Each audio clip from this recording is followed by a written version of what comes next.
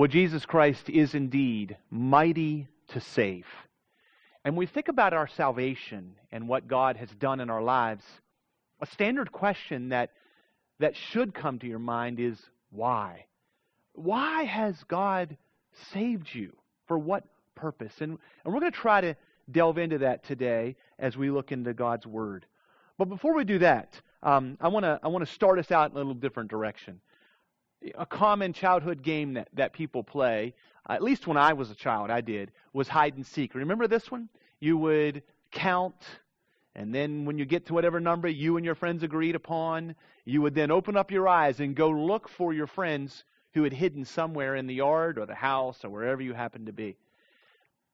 And the place that you played this game was very important. You wanted to play this game where there were a lot of places to hide. I bring that up, that silly illustration, that game that you probably played as a kid, just like I did, because I think a lot of us are finding after several weeks of this COVID-19 crisis with the quarantine and all that includes, is we're running out of places to hide. Here's what I mean. You're probably in your house with your family, with your children, with your spouse, if you're married, whoever happens to be in the house with you, and you're finding that you're running into each other and there's no place to hide. And I hear about bickering and arguing and some bad feelings that are happening between each other. And believe it or not, our passage will deal with some of that as well. Because what I've found is that as time passes, our heart is revealed. So there's nowhere to hide right now, and time always tells exactly what's going on in our heart. So that's our introduction today. Run out of places to hide. And why is it that God saved you? Now, we've been studying from the book of 1 Peter, and I invite you to turn there in your Bible. Join me there. We're in 1 Peter chapter 2 this morning, but we've been focusing on chapter 1, specifically the hope that we have. Peter called it a living hope that we have because we've been born again. We've been born again and now have a brand new nature, a born-again nature. Peter references that in verse number 3 of chapter 1 when he says, "Blessed be the God and Father of our Lord Jesus Christ. According to His great mercy, He has caused us to be born again to a living hope." I want to talk about that and understand that it poses a serious question. And the question is, why? Why did God save you? Now, some questions are better than others. You probably have a lot of questions that have come to your mind over the last couple of weeks. I know that I have. And I've wondered, Lord, why is this happening? And what are you trying to accomplish through this? And what is the purpose? Now, not all of those questions are going to be answered. You're not going to find the answer to many of those questions. At least not in a micro sense. You may not know why this happened to you. You may not know why you lost your job or even why you lost your marriage or your family or your spouse. Things happen and we wonder why. And God doesn't always choose to give us the micro answer. But today I want us to see the macro answer, the big answer for all things in our life. And I want to answer that for why God saved you. You find it in this same book, in 1 Peter chapter 1. Listen to what Peter writes in verses number 1 and 2. He says that, speaking to those who are in Christ, he says, "This is according to the foreknowledge of God the Father, in the sanctification of the Spirit, for obedience to Jesus Christ." Now, you might have missed it, but it was there.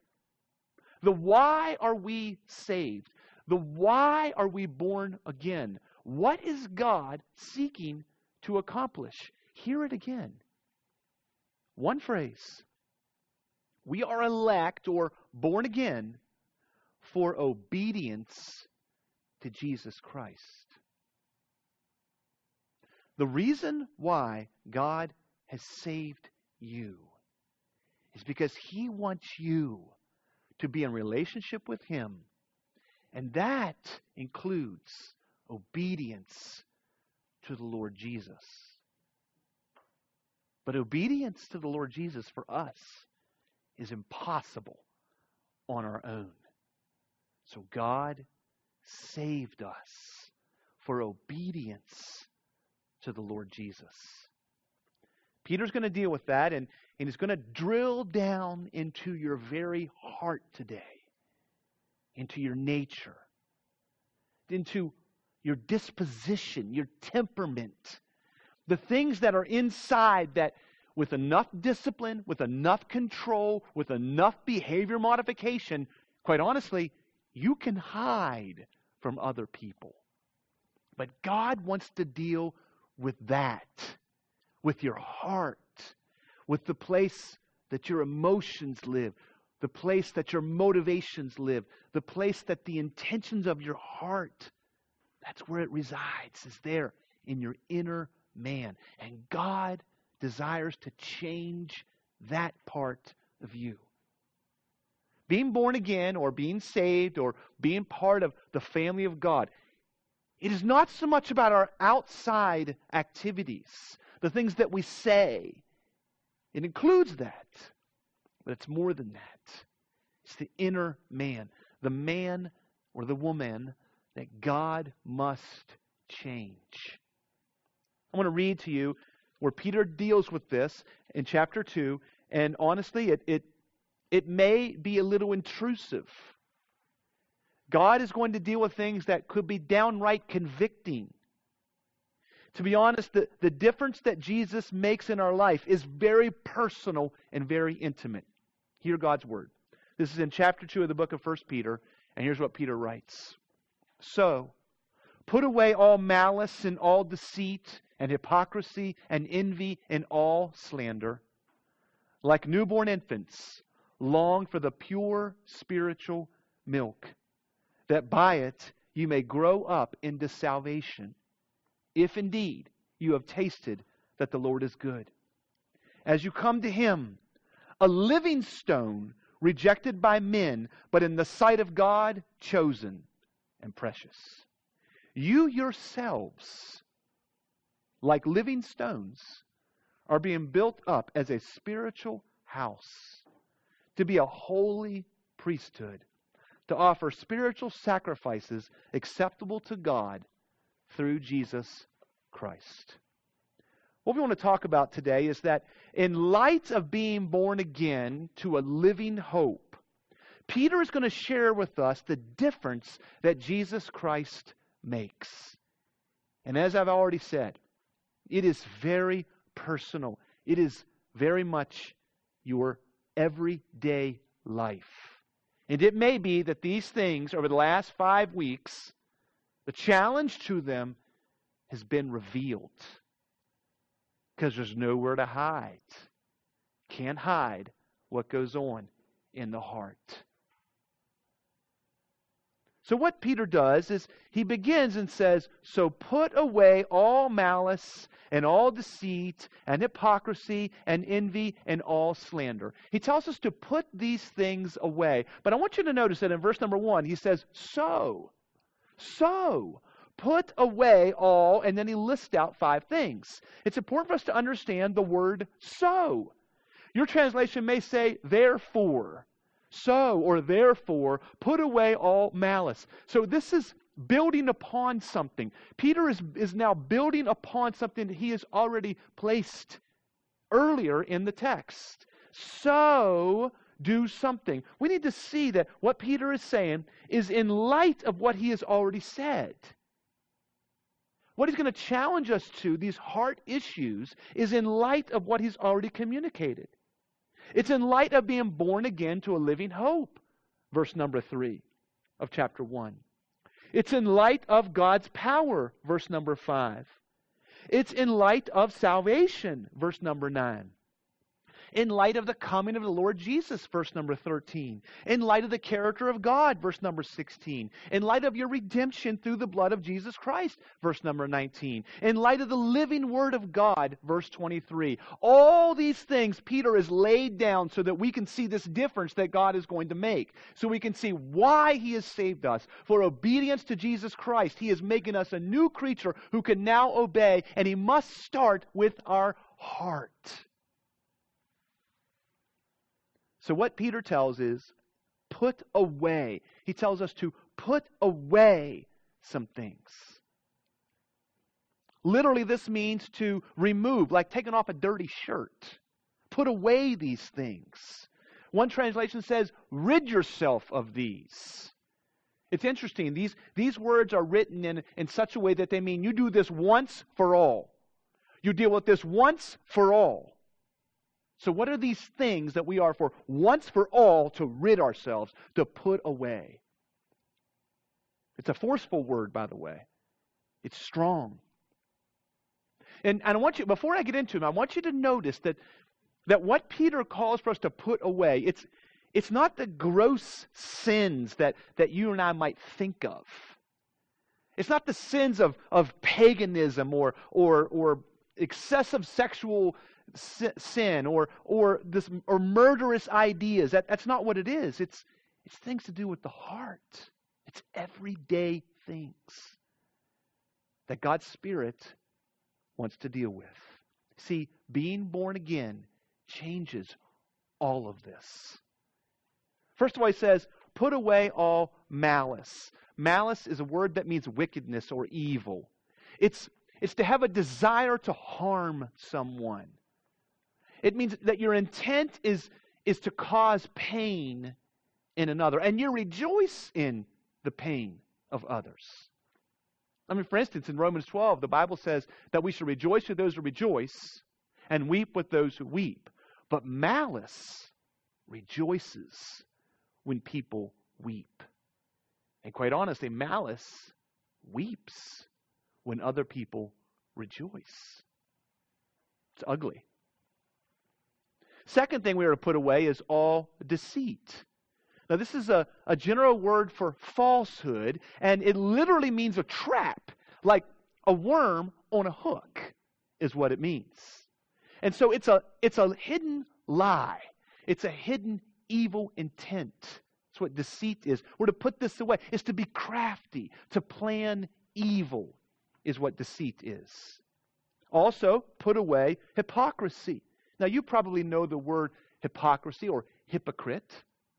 In the day that this was written, that meant an actor in a drama or a play. And so what this means is to conceal your true motives or to conceal your character. Next, Peter says that we are to put away envy. Envy. Now, what is envy? Envy is a feeling that you have. It's a feeling towards another person. And that is not a feeling of just wanting what they have. It's hating them because they have it. That's what envy is. It's an evil feeling towards somebody else because they have prospered, or they have joy, or they have experienced some goodness. And then finally, Peter says, also put away all slander. Slander is a word that means to gossip or quietly speak behind somebody's back. I told you, Peter is dealing with some things that are very intimate and very real. And you're probably living some of these things in your home, even right now, because there's nowhere to hide. And your heart is being revealed. When you have malicious thoughts and evil intent toward your spouse or your children or your mom or your neighbor, and you just think bad things towards them. And it might even look like the covering that up and hoping for their struggle. You hide it from them as a hypocrite. You don't let them see it, but it's there. Because in your heart, you resent them. And so you might even talk about them to your spouse or your children or your neighbor, whatever it might be. What Peter's saying is that these things are to be put away. To be put away in our life. And this is what God wants to do in us, because these things go against the character of God. So what do we do? That's the question. What do we do to turn this around? What do we do to be different? What do we do? The answer might surprise you. The answer just might surprise you of what we are to do. To not have this sinful heart disposition, to not respond to the trials of life in this way. Because it's easy. It's easy when the pressure's on. This natural inclination of us is to be malicious and to lie and to cover up our own problems and to maybe even, driven by our envy, slander others. So how do we change it? It's not what you expect. It's not simply don't do it. It's not simply do the opposite. It's not just go out with all of your power and think good and do good and be good and feel good and speak good. That's what we expect. We expect the Bible just to say, you see all these things? Do the opposite. But that's not what Peter commands us to do, because that will fail. You could turn off this video. You could then decide in your heart that you don't want to be those things anymore. And it will never change. Because you and I are powerless to change our heart. You cannot do it. So, what's the answer? What hope do we have? We said the whole reason why God desired to save us is that we might live in obedience to Jesus Christ. So Peter's telling us, take this evil that's in us, this evil that's in our heart, and put it on the cross. That's what you do with it. That part of you dies with Jesus. Once and for all. You put the hypocrisy, the slander, the envy, the evil intent, the deceit. You say, Jesus, you die for that. Let your death be for my heart. And then you allow God to change you. Look what Peter says. In verse number 2, see the solution that the Spirit of God brings to us. It's not more effort. It's not greater desire to see something changed. It's not grief over what you've done. None of those things will change you. None of those things will change me. Look what Peter says in verse number 2. Like newborn infants, long for the pure spiritual milk, that by it you may grow up into salvation. There it is. This is how the change happens. We put this evil on the cross with Jesus. We trust Him to save us, born again. But now we look to our good God.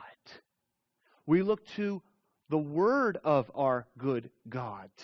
And we long for it. And this is how He changes us. See it in the text. See it. Like newborn infants, long for the pure spiritual milk, that by it you may grow into salvation, if indeed you have tasted that the Lord is good. God is good. If you're in Christ today, He's given you a new identity. You have received a new birth that produces a change in us, that brings into you a brand new family trait. And this new family trait is not maliciousness. It's not evil. It's not deceit. It's not hypocrisy. It's not slander. That's not what it is. We are now, the Bible will tell us, living stones, crafted after the model of the living stone, the Lord Jesus Christ. This is our good God. And what He wants to do is use His Word, like newborn infants long for the pure spiritual milk, that by it you may grow up into salvation. This pure spiritual milk is an illusion. It's a statement of honor and of respect for and pointing us to the Word of God. Chapter 1 talked about this, that the Word of God remains forever, verse number 25 of chapter 1. This is the tool, if you will, that God uses to conform our heart to His. But what it says that we must do, Is not try to stop being a hypocrite or try to stop envying or how to stop the malicious ideas or how to stop slander. No, this is not what Peter directs us to do. What Peter directs us to do is to long for God and His Word. And He'll make the change. He does the changing when we long for the pure spiritual milk. Peter uses a strong term here. He uses a strong illustration. He says, like newborn infants long for the pure spiritual milk of God's Word. What is this referring to? He uses the picture of a newborn child. And that newborn child cannot be satisfied by anything but milk. He or she wants nothing else, only milk. That's all that will satisfy them. God says, you see your own heart, you see the envy, you see the slander, you see the hypocrisy, you see the deceit, you see the maliciousness that's there. Long for pure spiritual milk. Don't be satisfied with anything else but God and His Word. God is the change agent, but His method is the Word of God. It's not your thoughts, it's not your efforts, it's not your plans. Those things don't do it. His supernatural Word does. Only God can change the disposition of a heart. And He only does this through the power of the cross and in the presence of the Word of God in our lives. He says that through this that we might grow up into salvation. Salvation is describing the end goal of God's plan. The end goal of His plan. In verse number 2 of chapter 1, Peter called it obedience to the Lord Jesus Christ. Here he refers to it as salvation. Now what is that? For us as His creatures, salvation is to be conformed to the image of the Creator. This is what He's doing in our lives. He's molding us. He's remade us. We're born again. Now He uses His Word to change us. To change us so that we think like He thinks. We feel like He feels. We want what He wants. We're happy about the things that make Him happy. We're sad about the things that make Him sad. We respond to people's sinfulness the same way that God does. This is what God desires to do in our lives. And what He asks us is, will you long for it? Pure spiritual milk. Now in 1 Corinthians chapter 3 and in Hebrews chapter 5, milk is used to represent one who isn't really interested in maturity. That's not what this is driving at here. This is not a negative. This is actually a great challenge to us. And the challenge is, like a newborn infant, do you long for God's Word in that way? Long for Him to change you. Long for Him to bring to completion what He has started. So what are we to do? We're to long for God to work in our lives through His Word. This longing is a strong, single focus. It's a consuming desire for God and His Word. Let the failures of your life, let the areas where you're failing in your heart, when this hypocrisy is there, when slander is there, when envy is there, when malice is there, when deceit is there, let that feed your longing for God and His Word. Well, how does that make you feel? How does it make you feel to know that you can't change this dynamic? You cannot do it. You can't change your heart. How does that make you feel? How does it make you feel to know that I'm saying, and the Word of God is saying, that you will fail at changing your heart? How does it make you feel for me to say that your good thoughts or your good ideas or your good intentions will have no effect on your heart? That no matter how hard you try, no matter how much you want to, no matter how good or how bad your parents were, your situation is, no matter how much you fill your mind with psychology or positive thoughts or some world philosophy, that no matter what you do, nothing you do will change your heart. How does that make you feel? That's where Peter goes now. And let me show you what he has to say. He says in verse number 4, as you come to him, a living stone rejected by men, but in the sight of God chosen and precious. You yourselves, like living stones, are being built up as a spiritual house to be a holy priesthood, to offer spiritual sacrifices acceptable to God through Jesus Christ. I want us to see here that in light of God's plan for us to be born again, in light of all of that, Peter is revealing to us that mankind responds to this offer in one of two ways. In one of two ways. The first way is to build upon it. To build upon it. To humbly accept that I cannot change me. But God loves me so much that He's willing to change me, to accept that, and to allow Him to build me up into what He calls here a spiritual house. To fit me together, to make me, to reform me, and to develop me, to reflect God. To say to God, I can't do anything about this. I fail at changing my heart, but You change me. To build upon it. That's one way people respond. In humility and thankfulness. They cry out to God. They might sing to God, thank You for what You're doing in my life. But there's another response that Peter alludes to, and I do want us to be challenged by it. It continues in verse number 6. It was alluded to in verse number 4 that some rejected this living stone. But hear what verse number 6 says. For it stands in Scripture, behold, I am laying in Zion a stone, a cornerstone, chosen and precious. You build on a cornerstone, see. And it's Jesus Christ is what the passages reveal. We build upon Him and let Him change us.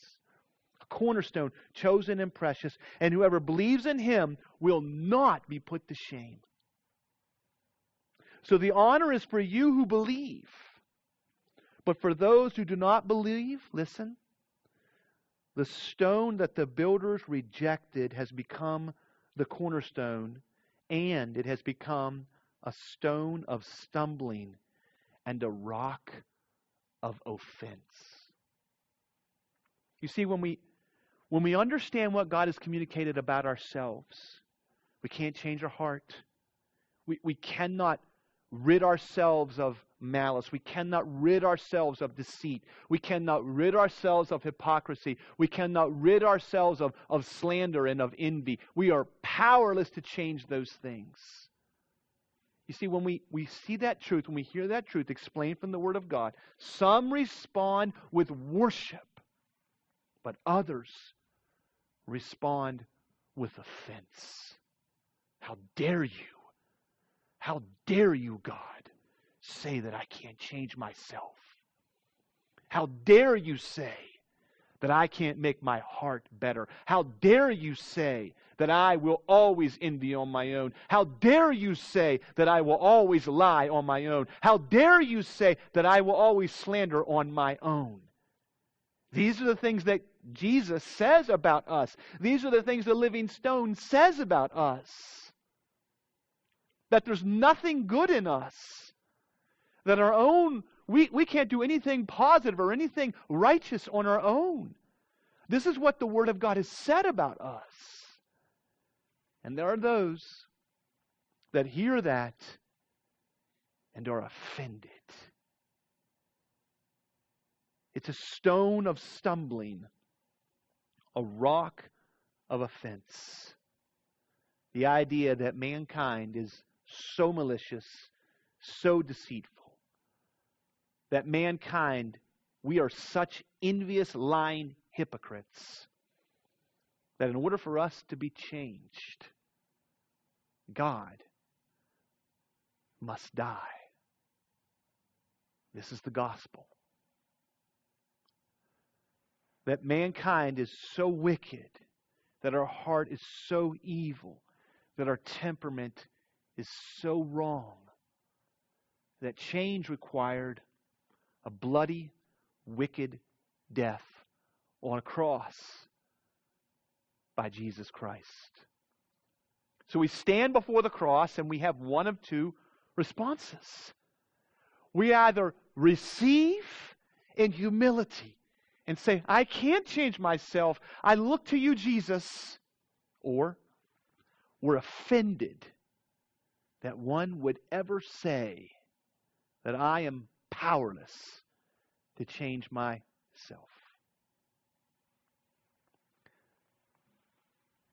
How's your pride? Is the inner man offended by God's word that says you can't change this on yourself, that mocks your ability to improve, sustain, correct, or obey? The Word of God mocks man's ability to do that. Jesus Christ understood that man would always fail on his own. But we have grace. And it's why we sing. We have hope, a living hope. Let me ask you 3 questions to close out our time. Number 1, how's your heart handling this trial? How's your heart dealing with the difficulties? Look to your relationships. All these terms that Peter referred to are about our relationship. Our heart responds to our relationships. Our relationships indicate the status of our heart. How's your heart handling this trial? What is it revealing about your heart? Is it revealing malice? Is it revealing deceit? Is it revealing anger and slander and envy? How's your heart handling this trial? Secondly, do you live a longing for God's Word? Do you live a longing for His Word? As you see your sinful heart, it's meant to drive us to God and His Word. Are you living that longing like an infant, longing for pure milk? And then lastly, does the message of Jesus Christ, the message of the cross of Christ, the message of Jesus coming and taking sin and being rejected by His Father because of our sin, does that message break you into a desire for forgiveness? Or does it break you into offense? I trust that God is showing you from His Word that He loves you. And He loved you so much that He was not willing that you remain as you were. That Jesus wants to take you and change you. And that the BC you, the before Christ you, has changed. And now, after Jesus, you see this difference that God is working in your life. This is the Word of God. It's the message that Jesus has for us. I pray that you and I will respond to it. I'm going to pray now for you as you listen.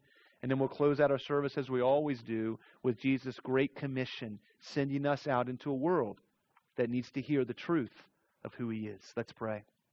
Father in heaven, Lord, thank You for Your grace. Thank You for the truth of Your word.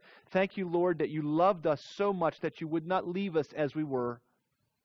Lord, You came to bring us life, life to the full, life that wasn't wrapped up in malice and hypocrisy and slander and envy and deceit.